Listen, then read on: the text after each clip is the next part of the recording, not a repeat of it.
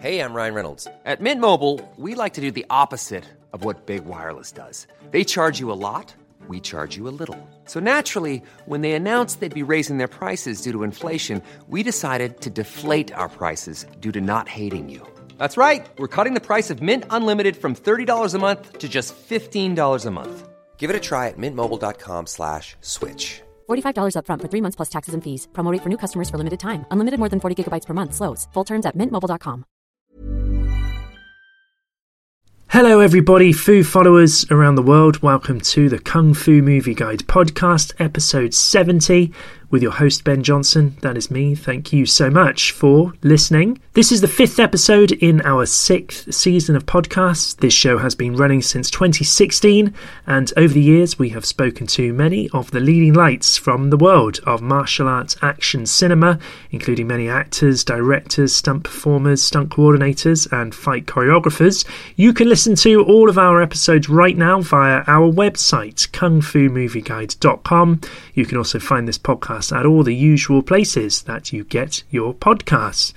And if you're a fan of this show and you would like to support what we are doing here, then we do have an option to donate to the show and our website. Head over to paypal.me/Kung Fu Movie Guide to donate. Even a small amount will make a big difference. So if you are one of our loyal Fu followers who has already donated to the Kung Fu Movie Guide, then thank you so very much for all of your support. You can get in touch with me and the show via our social media channels. We are on Twitter at KF Movie Guide. We are also on Facebook and Instagram at Kung Fu Movie Guide. And we have an email address, which is hello@kungfumovieguide.com. Okay, we have Brahim Chab on the show today. It is a fascinating chat, which I am sure you will enjoy. So, without any further ado, let's get on with the show. Here we go. Well, if you're really so determined to have a fight, then I'll oblige.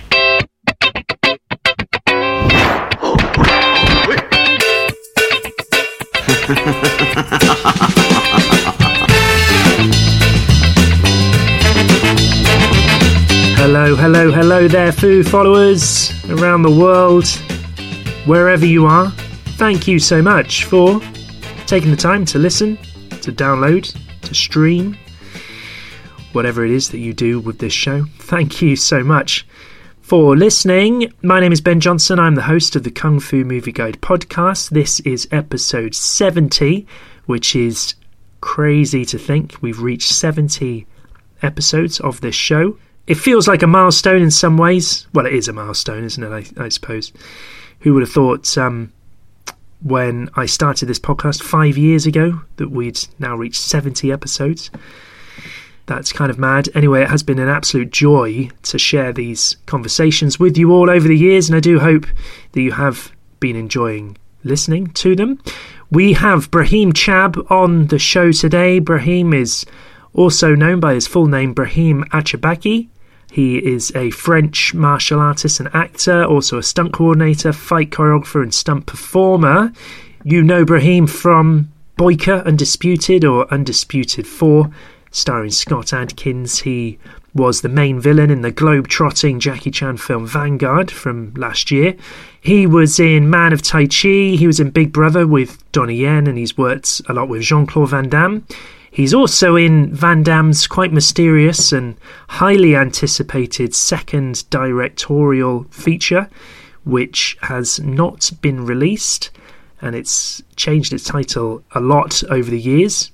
Over a decade, actually, we've been waiting for this. It was called The Eagle Path, and then it was called Full Love for a while. It is now called Frenchie, according to IMDb.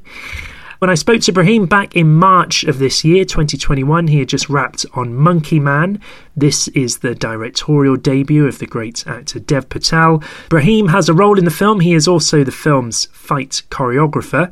It'll be coming to Netflix probably next year, I would imagine.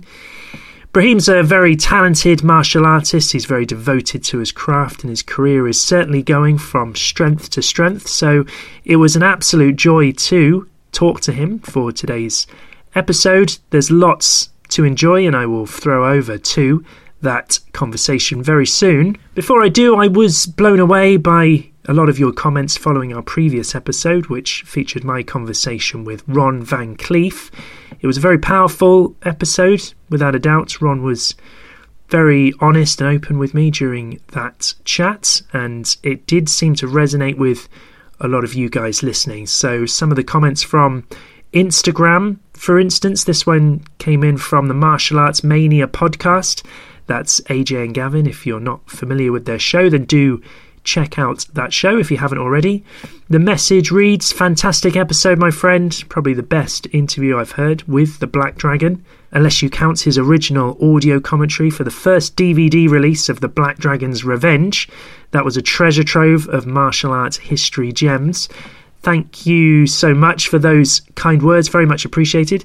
I don't have that DVD. I saw Black Dragon's Revenge, I saw on Amazon, I think. But I would very much like to hear that audio commentary. So would love to check that out. This message was sent to me by Lee Mitchell over email. Thank you so much for this email, Lee. I did just check with Lee that he was happy for me to read this out. So here goes. Lee's email reads, I want to say what an episode your interview with Ron Van Cleef was.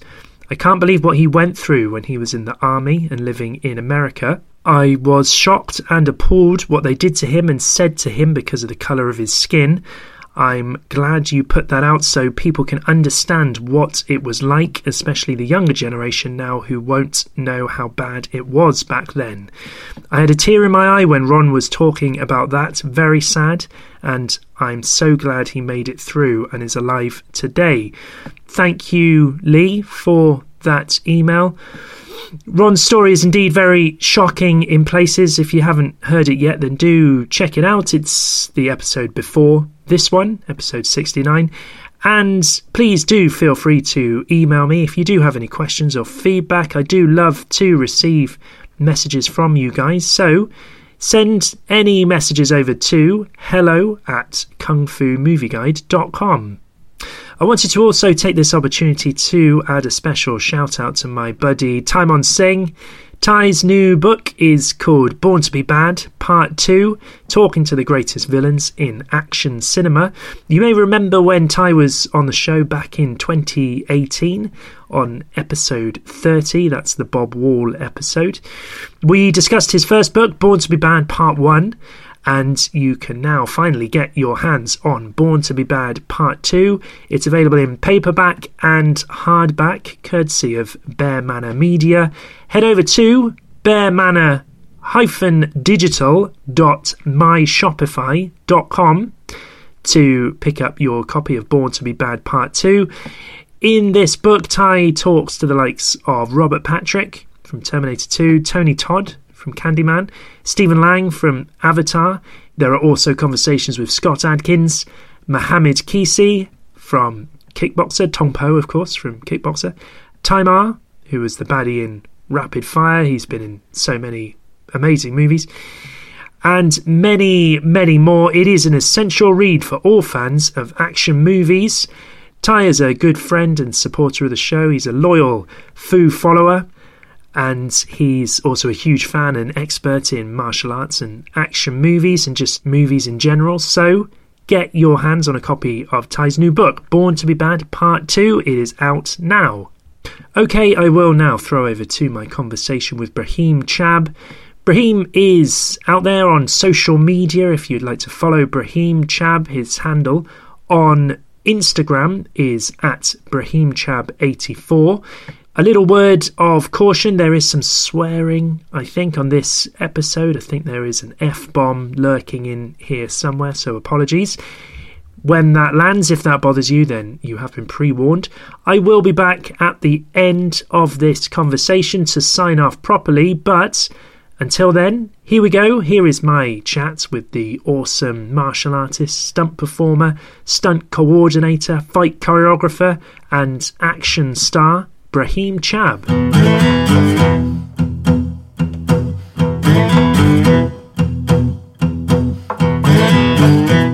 So you are in Thailand currently? At the moment, I just came back. Do you live in Thailand?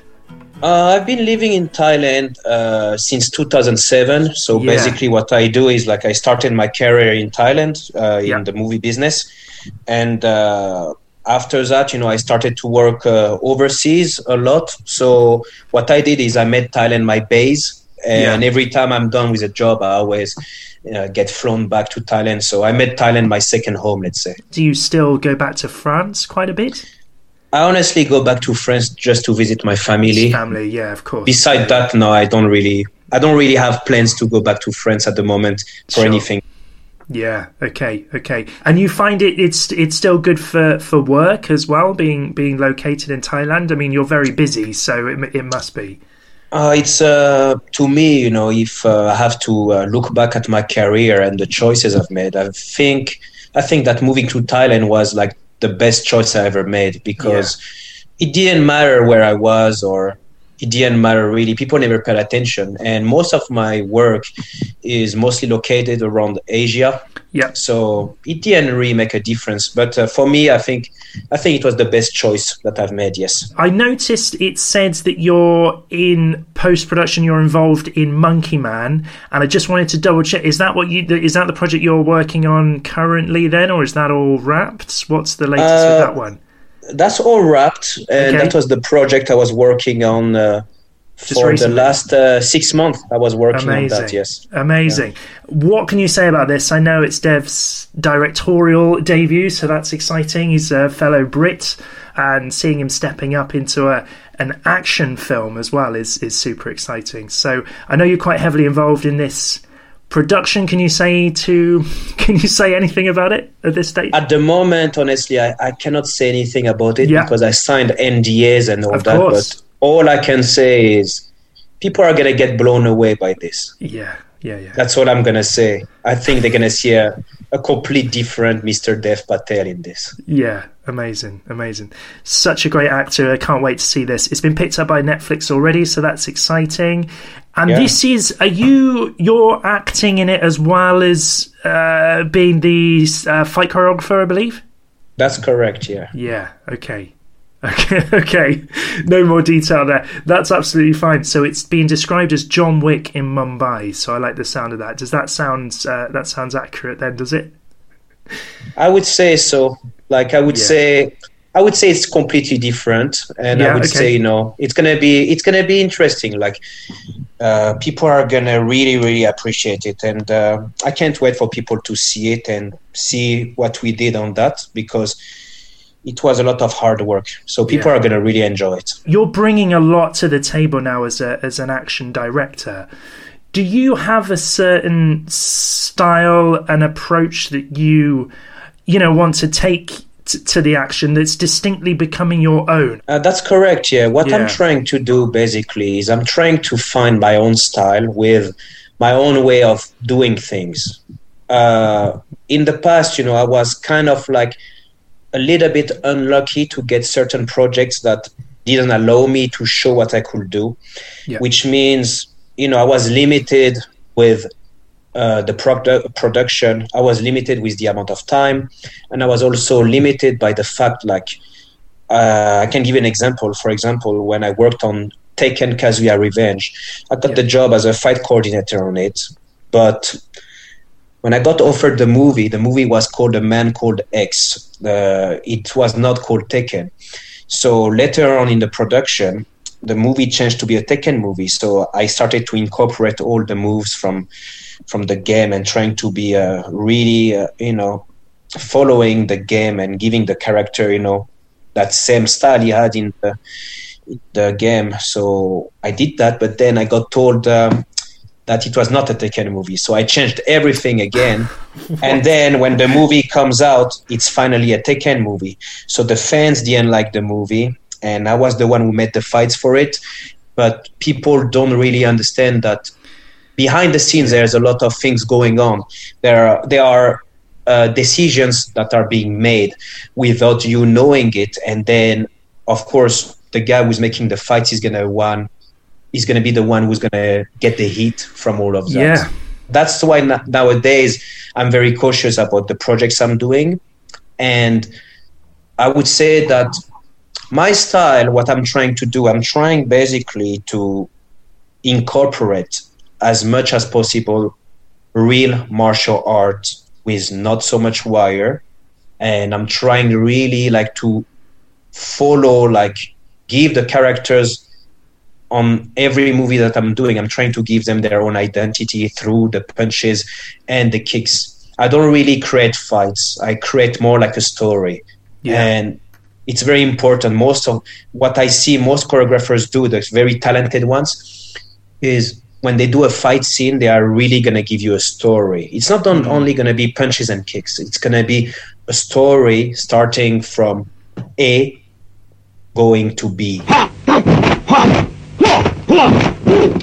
When you were speaking there, I was thinking of that extraordinary one-take scene in Extraction that Sam came up with. If you're mixing narrative, drama, acting, and story, and action all in one sequence, that's a pretty good example, isn't it? But I mean, are they the sorts of people that you look to for inspiration? Would you say, Brahim? I don't really look at other action directors' work because I don't want to be doing the exact same thing that they are doing. So I kind of like have this love-hate relationship with action. What I don't like to do is I don't like to look at other people's work because they might say like I was inspired by them. So what I'm trying to do is I try to find my own way and my own style. If it works, it's great. If it doesn't work that great, let's do better for the next one.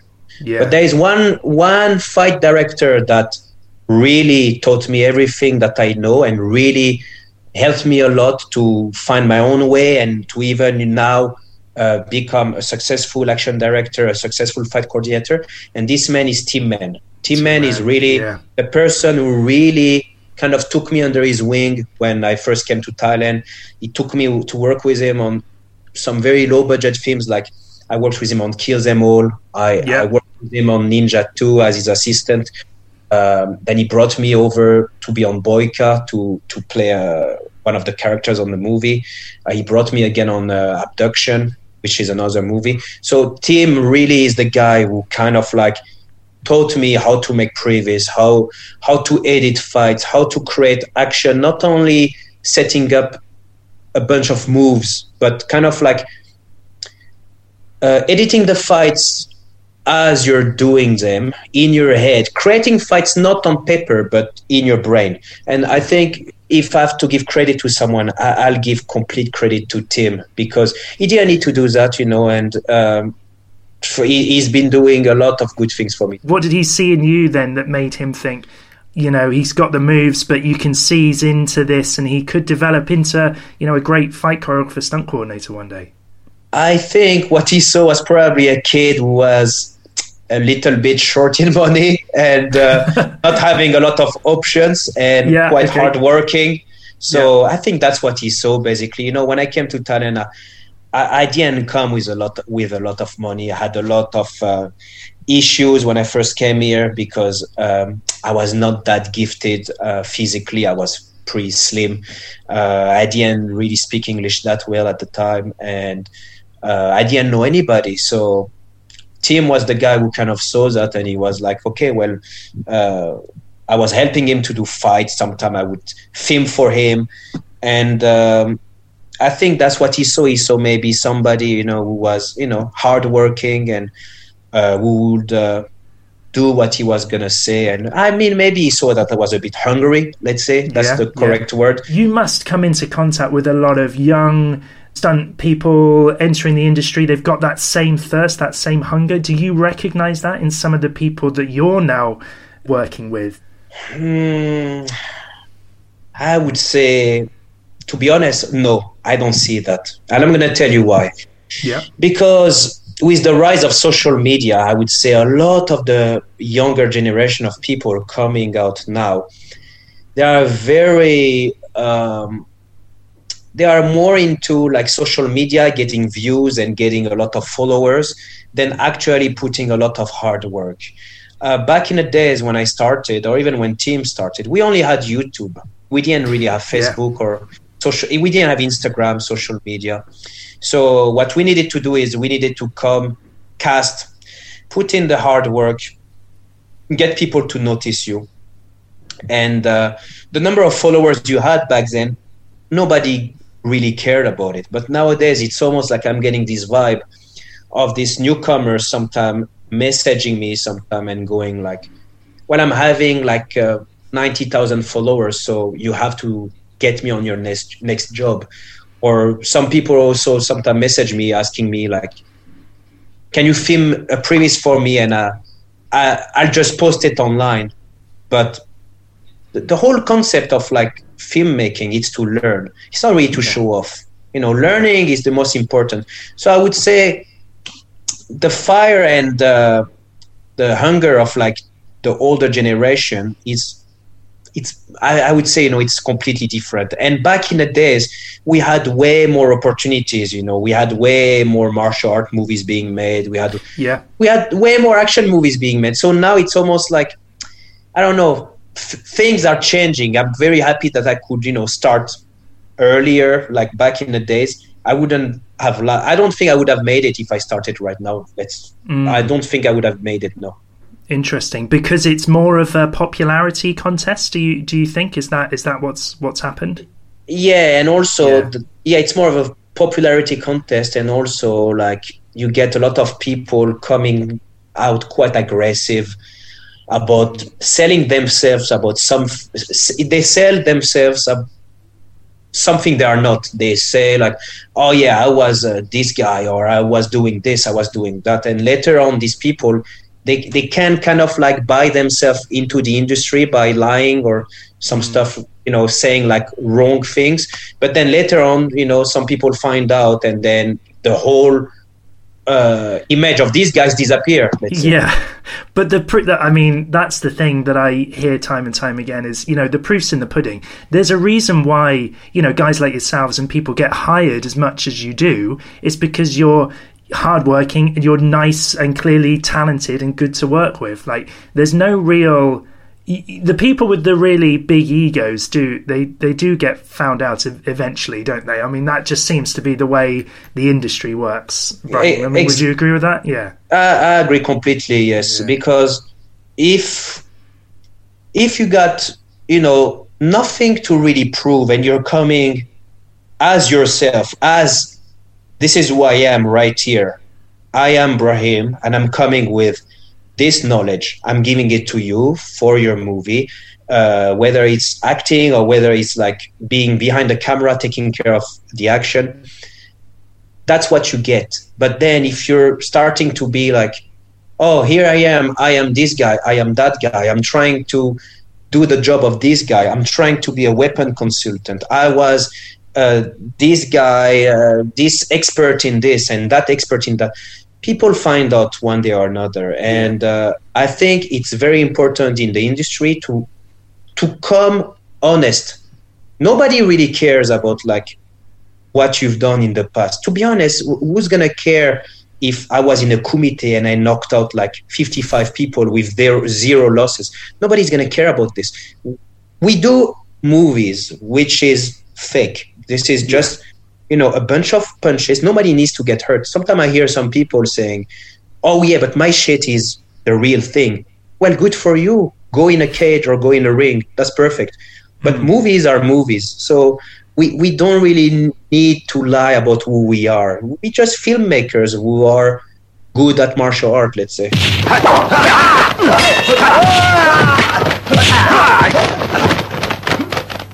My lord, for the sake of the Buddha, please spare Shaolin. If you're a martial artist, you want to break into action movies, I mean, what would your advice be? If a martial artist wants to break into the movie scene, to be an actor, I would say he needs to learn how to act. There's a misconception about if I'm very good at martial arts, I'm going to be the best actor there is. It might have been okay back in the days in the 80s and 90s, because there was this image of like Jean-Claude Van Damme coming out with just being a karate expert, or Jackie Chan being from the opera, Arnold Schwarzenegger being a bodybuilder. But those days are gone. Like that was the 80s, the 90s. Nowadays, if somebody really wants to be like an actor who's going to do action movies, I would say the martial art is secondary. What he needs to do, he needs to become a very good actor and then promote himself as an action actor, that someone who is good at martial art. That's what people forget. Like, I'll take an example. Scott Adkins, for example, is a very good martial artist. But if you look back in his career, he acted in a bunch of soap operas in England, right? He was very popular in England as an actor already. But then he got the opportunity to become an action star because he could act. Yeah. So now people became so good at creating action that they can literally take anyone, train him for a couple of months, adjust the camera work, hire very good stunt guys to make the lead actor look good. And that's what's making now the stuntman job is almost now becoming of like, I'm going to do only the falls. I'm not going to really do the fighting. So now the actors really want to do the actions themselves because there's so much competition right now, and action is what sells a lot now. Everybody's jumping onto that train. There is a demand for action, but the standard is really quite high. I mean, how do you feel as an action director now as you're getting these really big movies? Do you feel that kind of pressure? I wouldn't say pressure. I would say the pressure is something that, I have 14 years experience in the movie business, so the pressure is something I can deal with it very easily. At the end of the day, I'm doing a movie. It's not the end of the world. We're just doing a fun thing. I try to make it as fun as possible. Yeah. Now, the only pressure I might get is when you throw punches, kicks with an actor, the actor sometimes taking his own falls, taking his own reactions and all that. Sometimes you're having a lot of pressure coming from the producers because they kind of like make you understand, well, this is the lead actor of the movie. So if something happened to him, the production is going to get pushed back, or, you get a lot of pressure in that aspect.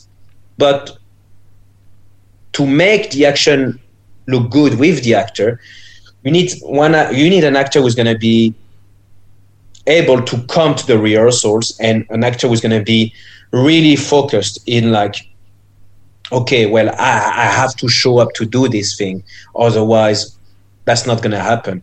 And don't get me wrong, it's very important to make the actor do his own action and to make him do the fighting and all that. But it's also very important to keep them safe. So at the end of the day, it's like almost like I say, it's like a love-hate relationship. Like sometimes you want to be like, oh, I would get this shot so easily if I would put my stunt guy to do it. Yeah. But then you have to remember, okay, this is the lead actor, so he wants to do it himself. So let's facilitate. Let's have the right stunt guys. Let's have the stunt guys train with this actor for a couple of weeks. So like this, everybody gets used to each other. Because at the end of the day, that's what it's all about, trust. Trust is the number one thing you need. You need the actor to trust whoever he's going to fight with. That's why if you look at John Wick 1, 2, 3, it's H711 who did this. Keanu worked with these stunt guys from pre-production to wrap. Yeah. So everybody knows each other. I know how you're going to punch. I know how you're going to kick. I know how you're going to react. I know your body movement. I know everything. Trust is also vital when you're a stunt performer because, you're putting your life in these people's hands in many situations. It's dangerous, and it's still, accidents do still happen. Yeah. Have you ever had that situation where you felt, I don't know, a bit uncomfortable? Maybe we're rushing this. I don't think we've done enough rehearsal here. There's something doesn't feel right, and you've had to stop and call something like that out. Well, of course, yeah, it happens. I mean, I had like many situations like this, but one that I remember the most is I was on a boat one time, doubling a French actor on a movie, and I was handcuffed to a police door, and I remember telling the prop guy, "Give me the key of that handcuff," and they are like, "Oh no, don't worry. If you fall in the water, the door will float and you can float." I'm like, no, just give me the key. So I was like, you need to give me the key now. So they were telling me like, oh no, maybe this guy is scared for nothing, blah, blah, blah.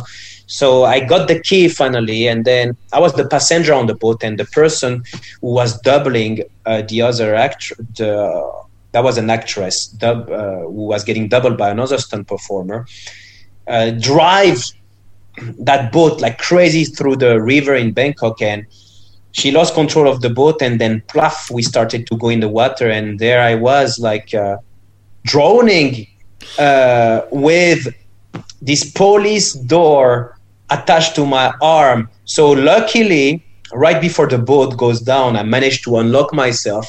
Then that door, they told me it was going to float. It didn't float. It just went down the river, and there I was struggling to swim, and finally, we managed to climb on the boat and made it back to land. But accidents do happen in the movie, and most of the time it's quite ugly. People lost their lives or different body parts, with this kind of accident. It's the action movies.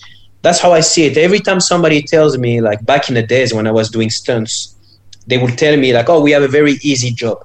Those would be the ones I would be very careful about. If somebody told me, "You got a hard job here," okay, that's fine. And it doesn't seem to be something that's distinguishable between budgets either. You hear about horrible, accidents happening on big mainstream, big budget movies, as well as you'd think maybe they would cut corners on the lower budget stuff, but that's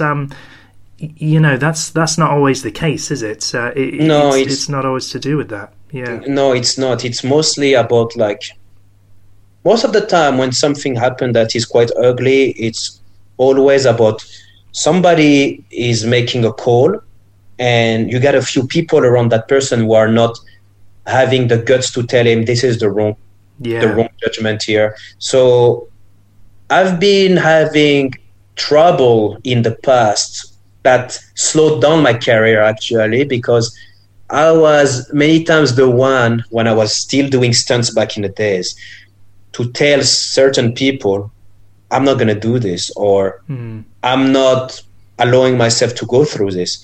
And sometimes other stunt guys would tell me, don't do that, or you're going to not work anymore.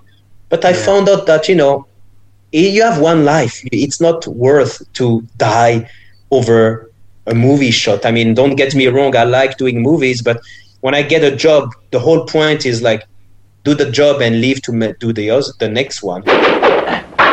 I've killed many men with this pole, but still, I don't want to kill you yet.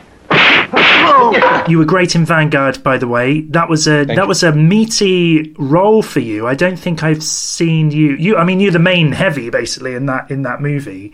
Just talk me through that working with Jackie. I mean, that has been a rewarding experience for you then, Brahim. Yeah, absolutely. I mean, the whole Jackie Chan thing, I think every stunt guy, every action guy wants that stamp in his resume. It's like almost, if you don't have that stamp, well, you're not really fully, confirmed to be like this really, really good action person. Yeah. So to me, it was like, first of all, my whole career started because of Jackie. I watched his movies when I was, 14 years old. He was the guy who made me start martial arts. So to become involved in his team and work on so many movies now with him and his team, it was a dream come true.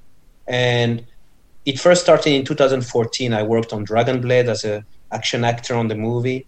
Yep. Then when I did that, I good thought movie that was by the way. No, that gets overlooked. I think that's a pretty good Jackie Chan movie. Yeah. Yeah, very good movie and very hard working on that movie because we shot that in the Gobi Desert. You know, when I first did that movie, I was like, okay, well, good. I've worked with Jackie now. Thank you. But I was thinking that was it. Then I went back home, like, you know, like very thankful and great experience. And then the next year came and they called me again to go to Russia to work on Russian movies there. I went there in Russia with them, and then they called me again to work on Bleeding Steel, which I worked on for 7 months. Oh no, before that I worked on The Foreigner for that was here 10 days. Yeah, that was in England, yes. In the UK, yeah, maybe for 10 days, and then I went to Bleeding Steel for 7 months. After that, I remember I went to do, keep working. I've worked on several projects after. There was Project X that was getting shot. If I remember, yes, they called me for it, but then it didn't happen. But then Vanguard came along, and for some reason, one of the stunt coordinators in Jackie team showed my pictures to Stanley Tong, and then they offered me this part of Broto. And I think because, I've acted before in a couple of films. You know, I've acted in Boyka Undisputed. I have quite a good role there. So it was in my reel, the one that I showed them. And I think maybe Stanley Tong saw, okay, well, I could deliver some lines and, I was able to do all my action. They wouldn't worry about getting me doubled or, not being able to move well. So they came to me and they gave me the offer for the role. I took it. And then it was 9 months of work on that movie. I went to basically Taiwan. I went to Dubai, India, China. They shot also in Tanzania, England as well. So it was, to me, that was the best experience that I had so far with Jackie, because it was kind of like, well, here is all your hard work that you've did for us. Here, we give you this very nice role. Because I saw a lot of people work for Jackie, and they never got really. First of all, I will say I've never been part of Jackie's team, because Jackie's team is basically, it's kind of like almost like a family. They don't really get the people in based on a skill set. It's mostly because how people interact with Jackie, how people are going to be really devoting themselves to the company. So to me, I always felt like they would call me when they needed me, which I was fine with. And I always went and I did my job for them. So I didn't expect them to give me that kind of role, even though I'm not part of their team. So when I came in and they gave me this role, at first I never saw a script. I never really understood how important was the role. And then I started to see all these lines of dialogue and, all these scenes, and I'm going to be in this country, that country. Then I realized, okay, that's going to be something important. And then when I saw the final product, when I was dubbing my voice in China, then I understood, okay, this is going to be something great. So it was at that point that you realized then, was it? So you'd already done all the filming, and then it wasn't until you were doing the ADR. How funny. Yeah, because, I have this thing, like, I never really get my hopes too high for any project, because I know this industry how it is, scenes get deleted, roles that were important become very minor roles. So I always keep my head cool. I don't really talk about it. I don't really mention it too much on social media until the thing is, I know already how it's going to look like. Like when I did Boyka Undisputed, for example, I didn't really mention it. I didn't really talk about it that much until the movie came out. For Vanguard, it was the same.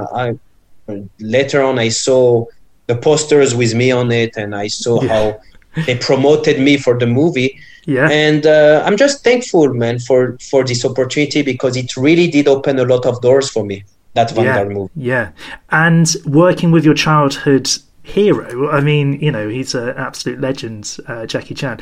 Was that everything that you dreamed it would be? And like your interactions with him, working with him and seeing him on set, what was that like? Yeah. I mean, Jackie, he's just like what you see in the movies. He's very humble. He's been doing that all his life. So sometime, I remember the first movie I've done with him, I was kind of like a fanboy. Yeah. I remember when I saw him the first time, I was like, oh my God, that's Jackie. Wow.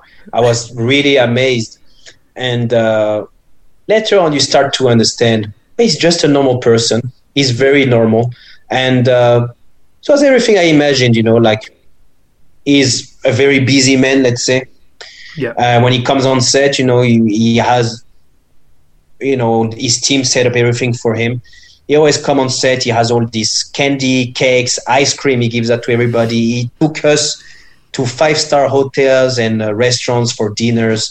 So he's a very, very, I would say, kind-hearted person. Yeah. Because he always look out for his team. Always take everyone to dinner. Always, try to put his team in other movies than his movies, so they can work when he's shooting. So he was everything that I was expecting. Hey, I'm Ryan Reynolds. Recently, I asked Mint Mobile's legal team if big wireless companies are allowed to raise prices due to inflation. They said yes. And then when I asked if raising prices technically violates those onerous 2-year contracts, they said, "What the f*** are you talking about, you insane Hollywood ass?" So to recap, we're cutting the price of Mint Unlimited from $30 a month to just $15 a month. Give it a try at mintmobile.com/switch. $45 up front for 3 months plus taxes and fees. Promo rate for new customers for limited time. Unlimited more than 40 gigabytes per month. Slows full terms at mintmobile.com. I'm Sandra, and I'm just the professional your small business was looking for. But you didn't hire me because you didn't use LinkedIn Jobs. LinkedIn has professionals you can't find anywhere else, including those who aren't actively looking for a new job, but might be open to the perfect role, like me. In a given month, over 70% of LinkedIn users don't visit other leading job sites. So if you're not looking on LinkedIn, you'll miss out on great candidates like Sandra. Start hiring professionals like a professional. Post your free job on linkedin.com/achieve today.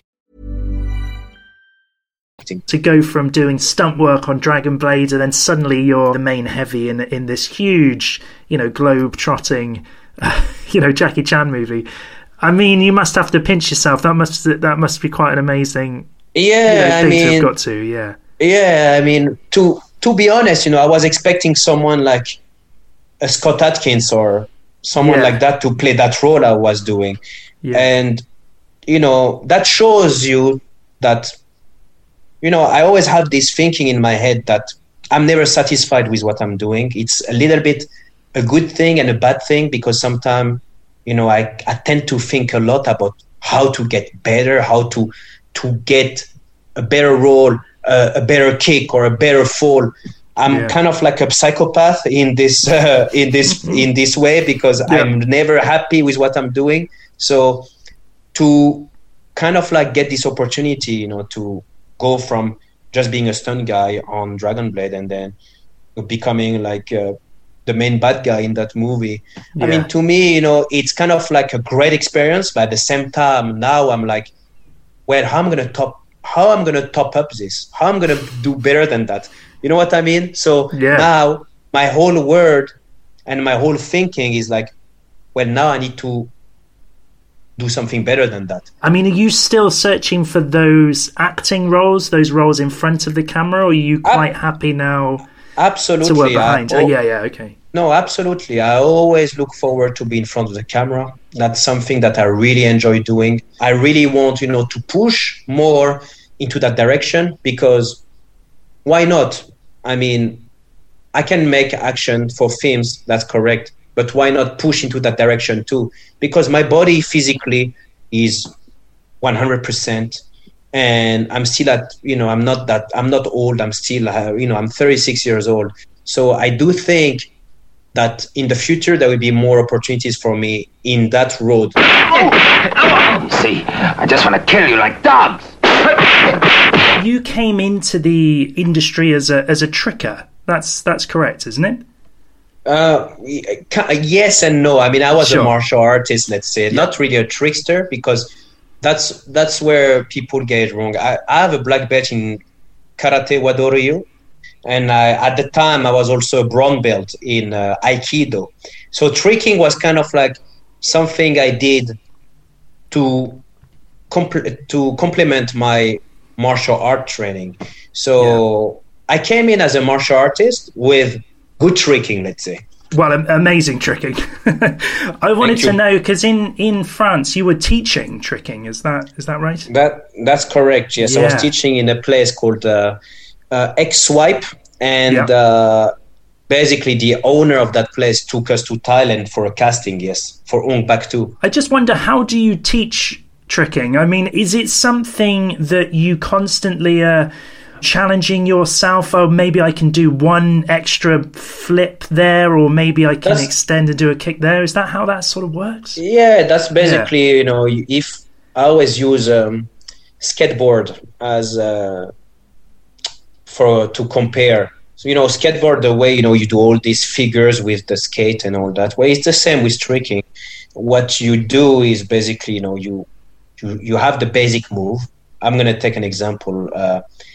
Let's say a spin hook kick, okay? So you're going to use the spin hook kick. Then the evolution to that spin hook kick, then jump 360 spin hook kick. Then once you get that down, you're going to do a 720. So you're going to do the same concept, and you're going to add one spin.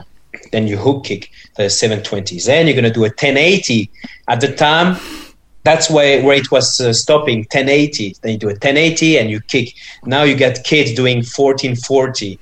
All kind of crazy stuff. So crazy. Tricking is like an evolution. It's like you. It's kind of like skateboard or ice skating. You know, you take one move and then you kind of like put your own flavor into it. And at the time in France, you know, not many people were doing it or was doing that. So we were new to this. Is that when you got to know Tim Mann then quite well? Because I know Tim Mann comes from a sort of tricking background as well. So there was this website called Baileng.com. Yeah. That was a website where all the tricksters would send their video, like a sampler, and then the owner of the website would post it, and then you could download it.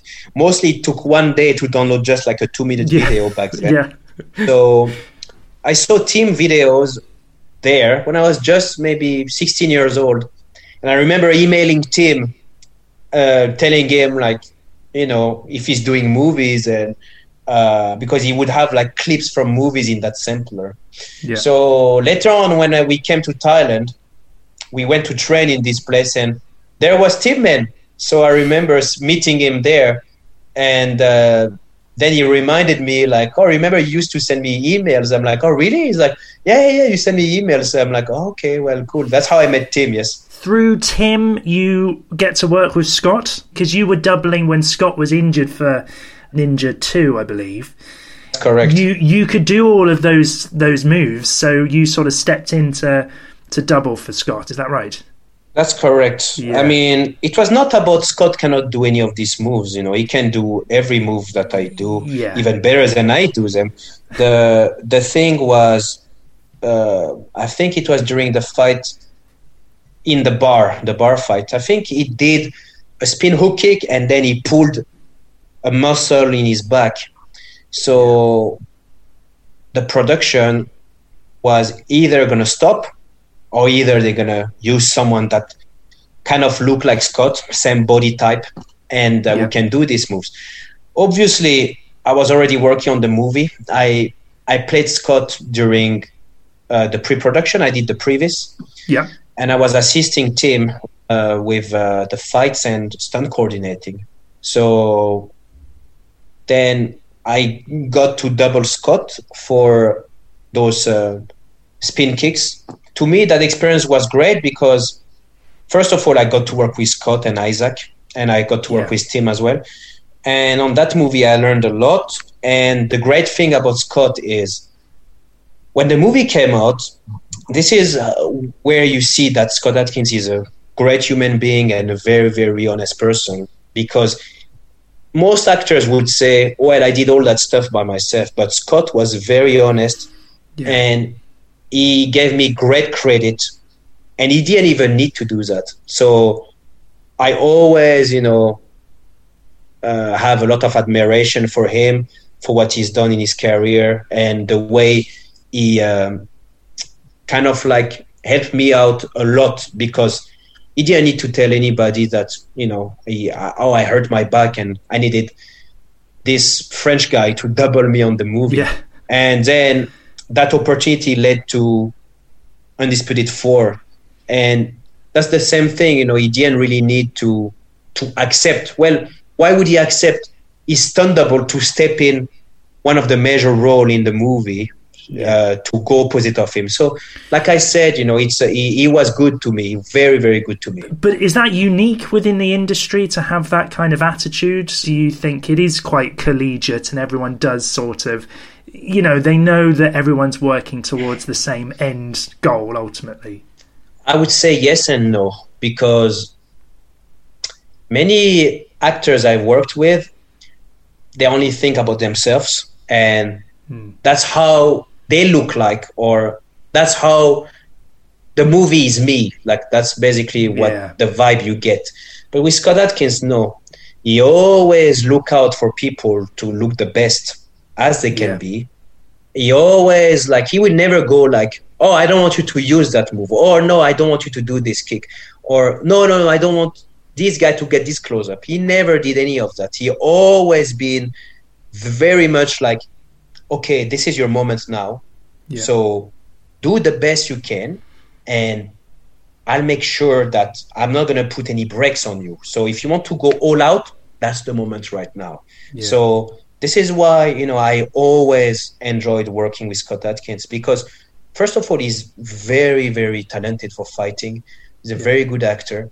And outside of the camera, he's a normal human being. I mean, you can talk with him about anything. You can talk to him about UFC, about boxing, or, fighting, or anything. He's a very, very simple person. And what was it like then for Boyka 4, Boyka Undisputed, stepping up into that role? I think that was the first time I really... Oh, no, maybe it was Man of Tai Chi. I remember you in Man of Tai Chi. But that was the first time you really stepped up into, a big role like that. Yeah. Was that quite intimidating? You're stepping into a franchise as well, and not only that, one of the best modern martial arts franchises that there has been, and such an iconic role for Scott as well. Just wondered that your experiences on that film, was it hard work? Let's say it this way. It was the best working environment I ever got to work on. Isaac Ferrantini is the best action director, genius director, producer ever. Scott Adkins was amazing to work with. Then you have Tim Man making the fights, and I didn't come in with pressure. I came in with joy. I was so happy to get on that movie that all the pressure was non-existent. I mean, I did know that I would need to train to gain muscles and to kind of keep in good shape, because Scott Adkins in the movie is pretty big and solid. So I was at the time when they gave me the green light and they told me, okay, we're going to cast you in this, I was working on Never Back Down 3 in Thailand with Michael J. White. And I remember I was doing the fight scene with Jija on the ring, and I was kind of happy about it, doing that fight scene. But at the same time, I was kind of thinking oh man, I wish I could do more than just do this fight scene. I wish I could, do more kicks or more of that. So a couple of hours later, my phone rang and Tim tell me okay, they're going to bring you for Boyka. The producer is going to call you. And I was thinking, okay, I'm going to go there and maybe be one of those fighters getting his ass kicked, or, maybe just come in 1-2 punch and that's it. And then they send me the script and I read it and I see this Igor. I'm like, oh, wow, okay, so this is a pretty fucking big role. Yeah. So I'm like, okay, I need to better get ready for this. So what I did is, there was a gym where we were shooting Never Back Down 3. So I would work out in the morning before we shoot. I would bring my food on the set, eat. Then in the evening, I would go to basically train again in a gym. And that was it. And I wrapped Never Back Down on the 28th of June. And on the 29th of June, I was off to Bulgaria to shoot Boy Can't Dispute It. And when I first came in, we shot the fight scene with Boyka first. That was the first thing we shot. Was Tim very much like, well, what have you got? You know, just show us, you know, what can you bring to this? Was that how that choreography worked?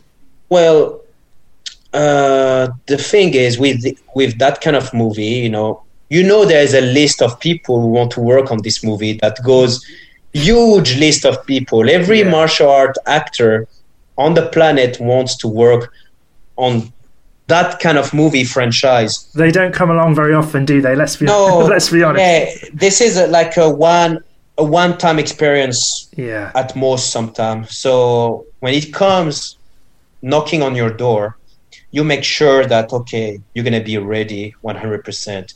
Yeah. So my main concern was I didn't want to let Tim down, because Tim is the one who kind of like brought to their attention that, look, listen, we have Brahim for this role. Tim convinced Isaac, and then Isaac convinced Scott. And then after that, I had the green light of the 3 heavies in the movie, which is Tim, Isaac, and Scott. So once they said, yes, we bring the Brahim to Bulgaria. So then my main concern was like, okay, these guys are giving me like one of the biggest opportunity of my career. I better not let them down. So to me, it's not pressure. To me, it's like, I'm going to do my best. If it means I have to fall my head first on this ring, I'm going to do it. So I came in with like very, very, very hard work ethic. And the good thing about this is I didn't get this role early in my career. I got it after I've done countless stunt jobs and plenty small little roles here and there, like on Man of Taishi and all that. So to me, it was kind of like, well, here is an opportunity for you to shine. Do your best. They say you're tough, so I think I'll find out just how tough you are. Well, I'll tell you this. You'll regret it, because it's the last thing you'll do. We'll see! You've worked with Van Damme a few times now, I think, over your career. Yeah. I know he's Belgian, but was he someone who was, you know, quite prominent in your life growing up? Was he a bit of an idol, would you say? To be honest, I didn't see Bloodsport until I started doing movies. Like, I'm honest. What I liked about Van Damme was kind of like the body he was bringing on screen. You know, this whole bodybuilding, this nicely shaped action hero. So he motivated me to start working out. I know you worked on Pound of Flesh, but you've worked on this film, which is it's changed titles so many times. I think it's called Frenchie now. I checked on IMDb. But can you tell us anything about this project? Yeah, well, it went basically. I that was one of the first movies I've worked on. This was years ago, wasn't it? That was years ago. I was a kid. I've worked on the movie in 2008. I remember. Summer 2008. And I remember I think I did like 4 castings to be on this movie. That was 300 people showed up at the casting. Then he ended up keeping me and another guy to be on the movie. So I remember I did this fight scene in a garage with him. And then I kept on being like, I was playing one of the bodyguards of the bad guy in the movie. My name was Sergey in the movie. So I remember when we did the movie, then he needed some scenes where he needed to be stunt doubled. So he put me to be stunt double as well on the movie. Then the movie first started being called Full Love. Then it got changed to The Eagle Path. Yep. And then they went to Bulgaria, I think, and they added some footage to the movie. But for some reason, it never came out. Like, Jean-Claude actually showed me a couple of versions of this movie when I worked with him again on Pound of Flesh. I remember I went to his trailer. I would always go eat with him in his trailer maybe 4 or 5 times while we were shooting Pound of Flesh. He would invite me to his trailer and we would eat and speak French together. Yeah. And he showed me a couple of times some of the cuts of the movie. And I asked him, like, Jean-Claude, how come you don't release it? And he was saying to me something about, like, it's not the right time, or he wants a certain distribution for the movie. Maybe he wants like a theatrical release or something along those lines. But I saw a couple of the movie is completely done for years. Yeah. It's just like he's been re-editing the movie. I think there has been, I don't know, man. I don't know how many versions of that movie it has been. I think because, sort of around Pound of Flesh, he had a complete version then. I think he even showed it at Cannes Film Festival, maybe? Is that right? Yeah, I think he showed it at Cannes Film Festival. I think also he showed it to another film festival. Yeah. And I don't know what happened along the way, but you've seen the bits that you're in and it's looking good. Yeah, I mean, I saw not only the bits I was in, I saw the bits, I saw many scenes from the movie. I remember him showing me that and telling me it's going to come out soon. Yeah. So, I mean, Jean-Claude is a great guy, man. I mean, yeah. People don't give credit to Jean-Claude enough. He's such a good guy. Like, he would always call me on the set to go to his trailer, eat with him. He would always like talk French to me. Sometimes he would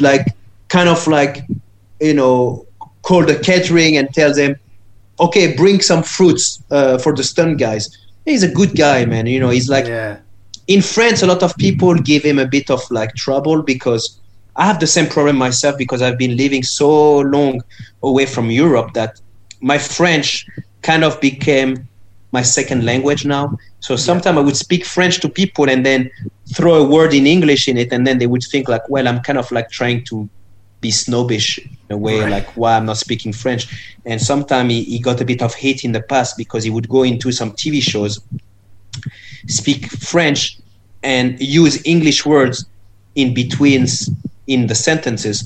So I have the same problem as him, and Jean-Claude is a good guy, man. Really, really good guy. I would like to work with him again. He's a very interesting character. And we should say, obviously, this movie is the second film that he's directed as well. So there is a lot of anticipation out there. And I guess because, there's so many different versions and no one's yet been able to see it. It seems like there's a new version of it that's coming out at some point. I have no idea. No idea. I just want this movie to come out so I can see normally you watch a movie, you do a movie, and then 6 months later it's coming out, right? So you didn't really age that well when you see the movie, right? You kind of almost look the same. But here I'm getting a kick out of this because the movie is going to release, and when I look at it, I'm going to see myself as a 24-year-old guy. 15 years ago. Yeah. It's almost going to be like one of those interstellar movies. Like I've been on a mission somewhere in space and I'm coming back, everybody aged, and I didn't. Is that one-eyed bastard here? Who the hell are you? You dare call our boss that?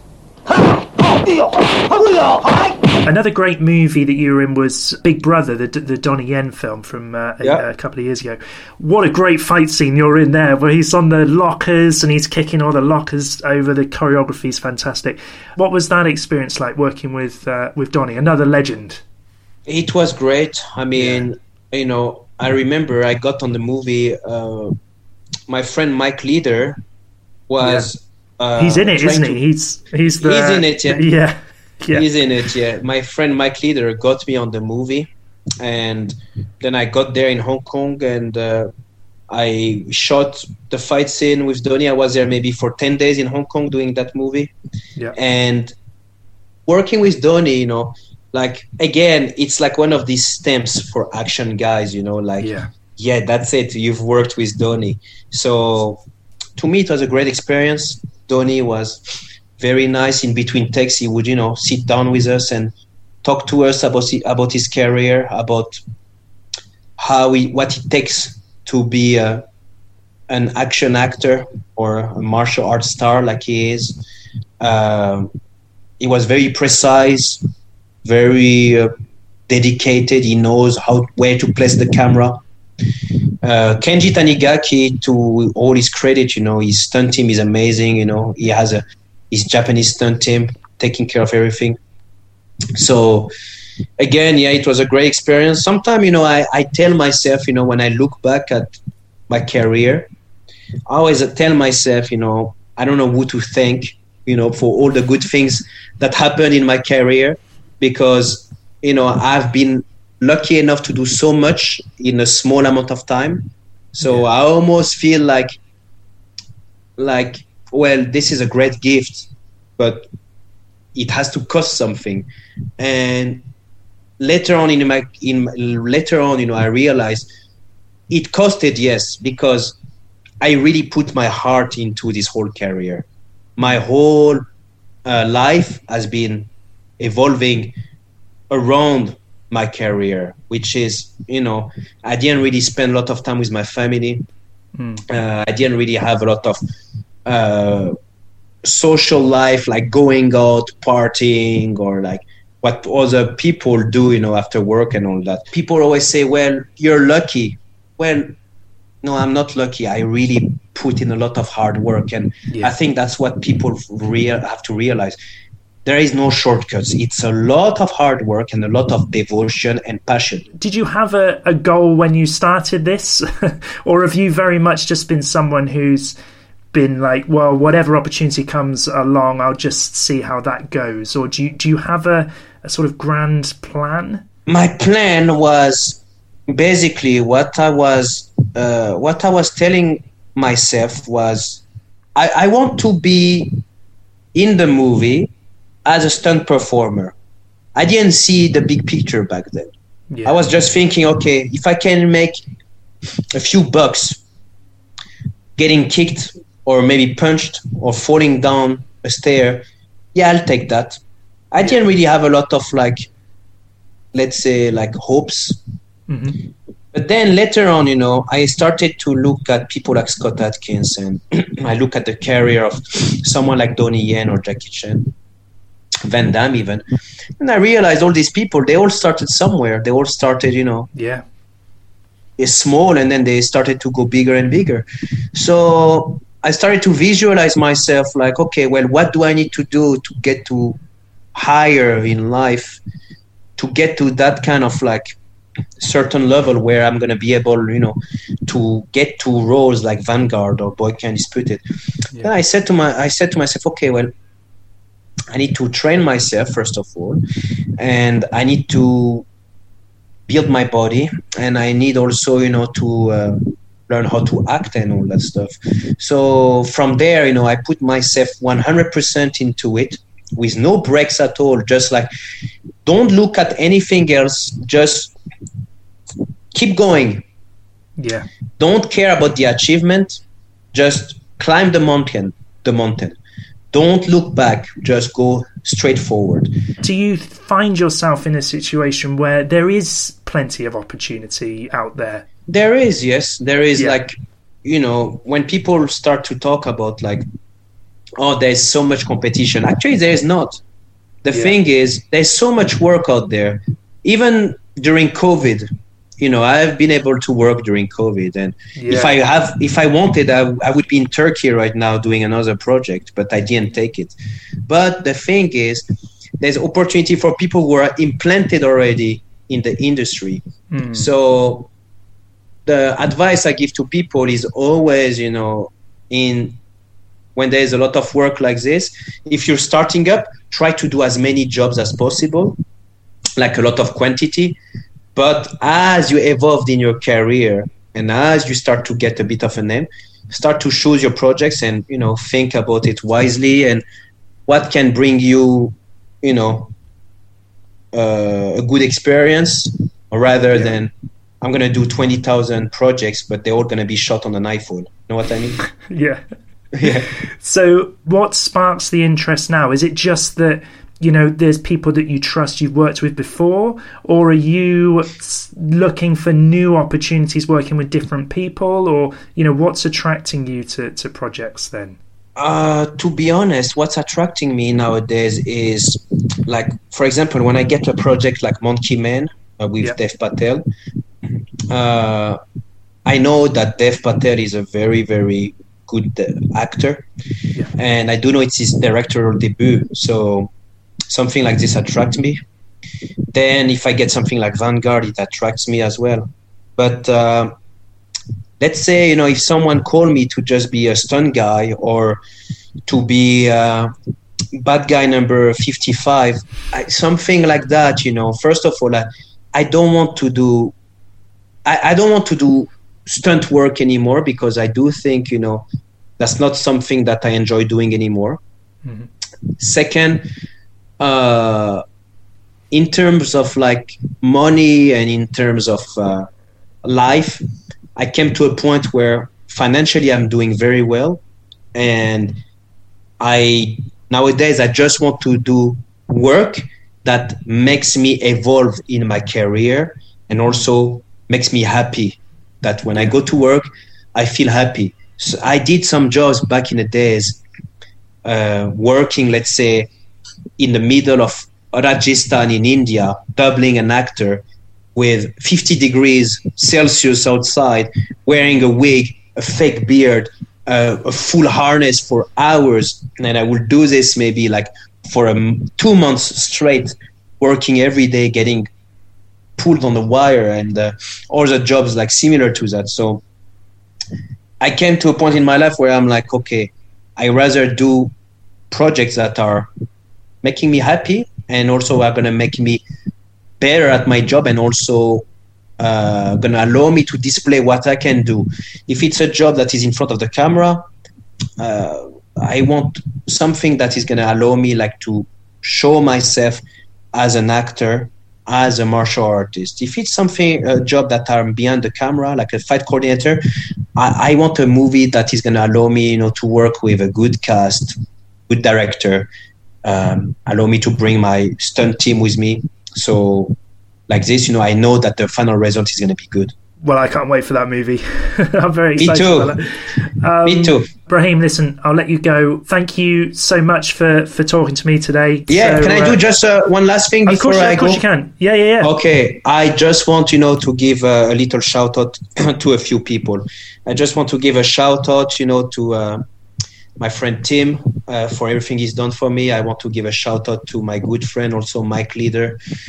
He's been amazing for my career. He's actually the one who suggested me for Monkey Man. He brought me over on Man of Tai Chi. He brought me over on the Big Brother Abduction. Yeah. He's been like a fantastic person in my career.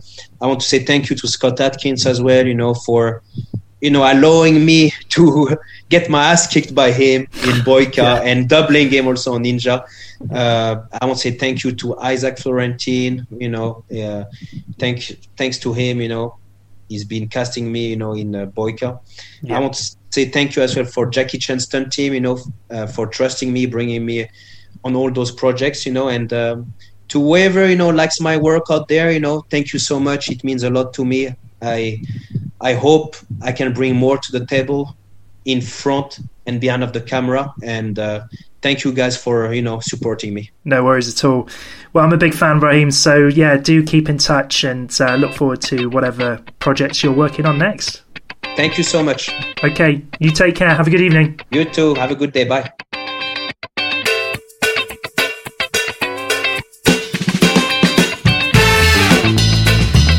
Brahim Chab there. Very cool to chat to Brahim. Very much enjoyed that. He's got so many great martial arts movies to his name. And, you know, he's worked all over the world as well. There's too many great movies in that filmography to mention. We eagerly anticipate the release of Monkey Man. Of course, that is coming to Netflix at some point, probably within the next year or so, and we cannot wait to see what Brahim does next. So you can follow Brahim Chab on Instagram. His name on that platform is @BrahimChab84. And yeah, go and watch him in Vanguard, go and watch Big Brother, Undisputed 4, The Driver. We didn't mention The Driver. The Driver is a Mark Dacascos zombie film.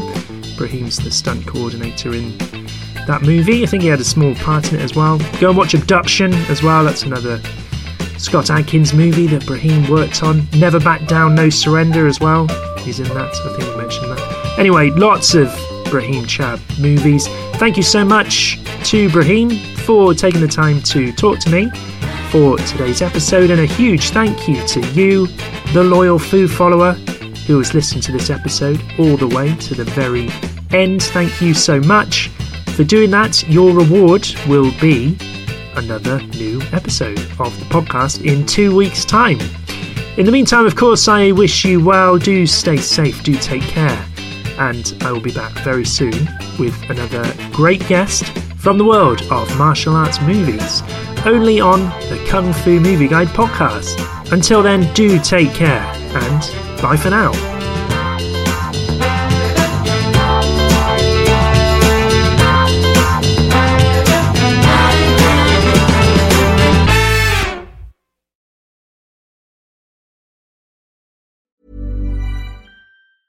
Ever catch yourself eating the same flavorless dinner 3 days in a row? Dreaming of something better? Well, HelloFresh is your guilt-free dream come true, baby. It's me, Keke Palmer. Let's wake up those taste buds with hot, juicy pecan-crusted chicken or garlic butter shrimp scampi. Hello Fresh.